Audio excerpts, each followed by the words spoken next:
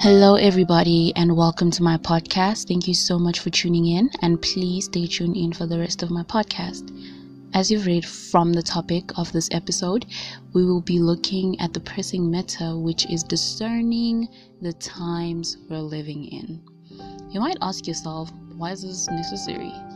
Well, first and foremost, so that you are not deceived and that you are ready. Always prepared. If it's not apparent to you yet, we are in the end times. Most believers have discerned that by just looking at what's happening around us all over the world. Even some non-believers have actually detected that.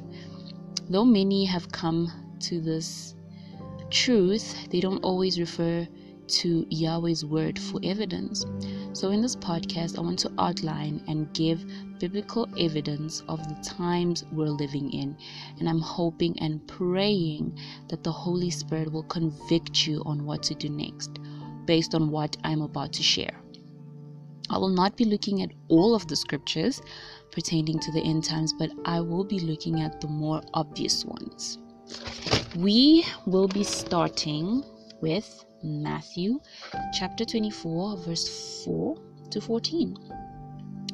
And Yahshua, who is Jesus, answered and said to them, "Take heed that no one deceives you, for many will come in my name, saying, I am the Messiah, and will deceive many. And you will hear of wars and rumors of wars. See that you are not troubled, for all these things must come to pass, for the end is not yet. For nation will rise against nation, and kingdom against kingdom, and there will be famine, pestilences, and earthquakes in various places. All these are the beginning of sorrows. Then they will deliver you up to tribulation and kill you, and you will be hated by all nations for my name's sake. And then many will be offended, will betray one another, and will hate one another. Then many false prophets will rise up and deceive many. And because lawlessness will abound, the love of many will grow cold. But he who endures to the end shall be saved. And this gospel of the kingdom will be preached in all of the world as a witness to all nations. And then the end will come." I do not know about you guys, but those are some seriously powerful words from our Lord and Savior, Jesus Christ. I literally get goosebumps every time I go through the scriptures and our Savior speaking. But anyway, let's just go through some of the things he mentioned. I'm just going to kind of highlight some of the more obvious ones. And I urge you to kind of do more and further study on it on your own. So false prophets will arise, and we can be witness to the fact that they've already risen. In fact, they've been there for a couple of decades now. Unless, of course, you live under a rock. No offense. We will be hated and persecuted for Yahweh's name. How many people have been killed in Africa alone because of their belief in Yahshua, our Savior? I'll let you do a little research on that one. Wars and rumors of wars, they are still going on right now as we speak. Nations rising against each other, kingdoms, it's all there. The love of many will grow cold. All around us, love is being ridiculed. People are finding it harder and harder to care for anybody else but themselves. All you hear about on the media and all around us is about the self. Life has become all about chasing vanities, money, fame, beauty, followers on social media, all perishables. People have stooped as low as justifying the murder of innocent babies. How sickening is that? And one really dumb reason they want to stand by is that my body, so I can do anything I want. Absolute rubbish. To be convicted, but rather they prefer to be told what they want to hear. Pastors, preachers, ministers no longer want to teach sound biblical doctrine because they're so afraid of offending the congregation. Absolutely preposterous. That's all I want to highlight from that passage of scripture for now. Please seek Yahweh's guidance on it, and He will help you understand the full depth of it. I'm just bringing this to your attention. Next, we'll look at Luke 17, verse 26 to 30. And as it was in the days of Noah, so it will be also in the days of the Son of Man. They ate, they drank, they married wives, they were given in marriage until the day that Noah entered the ark, and the flood came and destroyed them all. Likewise, it was also in the days of Lot. They ate, they drank, they bought, they sold, they planted, they built, but on the day that Lot went out of Sodom, it rained fire and brimstone from heaven and destroyed them all. Even so will it be in the day when the Son of Man is revealed.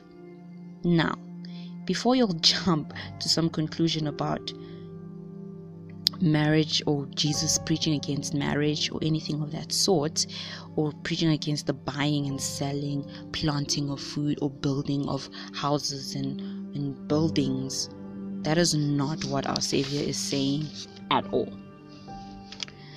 This is what the Holy Spirit has placed on my heart regarding this. People will be living their lives as they normally do, chasing vanities and concerning themselves with perishable interests, while in the meantime forgetting or not even bothered about where they'll spend eternity. All one needs to do is have a look around. People have their minds set on the here and now, and that's that. They have forgotten about eternity. You know that famous statement that goes like this: live in the moment, or the even famous one, you only live once? I'll let you guys ponder on that one for a bit. Next, I'll be looking at Luke chapter 21, verse 11. And there will be great earthquakes in various places, and there will be fearful sights and great signs from heaven. Alright, there is a lot of talk and conspiracy or arguments about that. I suggest you seek for Yahweh's wisdom on that one, because I cannot say for sure which fearful sights and heavenly signs you are to look out for. I am also seeking for wisdom on that too. Next up, I'll be looking at 1 Timothy chapter 4, verse 1. Now, the Spirit expressly says that in latter times some will depart from the faith, giving heed to deceiving spirits and doctrines of demons. New Age, yoga, Christ consciousness, zodiac signs, astral worship, universe worship. Again, please seek for Yahweh's wisdom and guidance on that too, because I prefer that you do a thorough self-study and allow the Holy Spirit to convict you on these matters. I'll now be looking at 2 Timothy chapter 3, verse 1 to 5. But know this, that in the last days perilous times will come, for men will be lovers of money, boasters, proud, blasphemers, disobedient to parents, unthankful, unholy, unloving, unforgiving, slanderers, without self-control, brutal, despisers of good, traitors, headstrong, haughty, lovers of pleasure rather than lovers of Yah, having a form of godliness but denying its power. And from such people, turn away. I believe this one's pretty self-explanatory. You may not need to look further than your own household. 2 Peter chapter 3, verse 3 to 4. Knowing this, first, that scoffers will come in the last days, walking according to their own lusts, and saying, where is the promise of his coming? For since the fathers fell asleep, all things continue as they were from the beginning of creation. Are you one of these people? Or have you met people who utter such things, scoffing at the fact that the end times have been spoken of for centuries and nothing seems to be happening? The next one I'll be looking at is Romans chapter 1, verse 26 to 27. For this reason, Elohim gave them up to vile passions, for even their women exchanged the natural use for what is against nature. Likewise, the men, leaving the natural use of the woman, burned in their lust for one another, men with men committing what is shameful, and receiving in themselves the penalty of their error which was due. Homosexuality? LGBTQ what? Need I say more? I don't think so. There are so many more scriptures that can be reviewed in both the Old and New Testament regarding the end times. And I pray you are encouraged to go through them on your own. Yahweh loves us so much that He preserved the Bible so that we, His people, can have everything we need.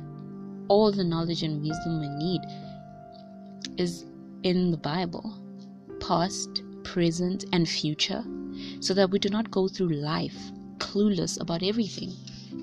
To conclude, I would like to leave you guys with these verses from Yahweh's words.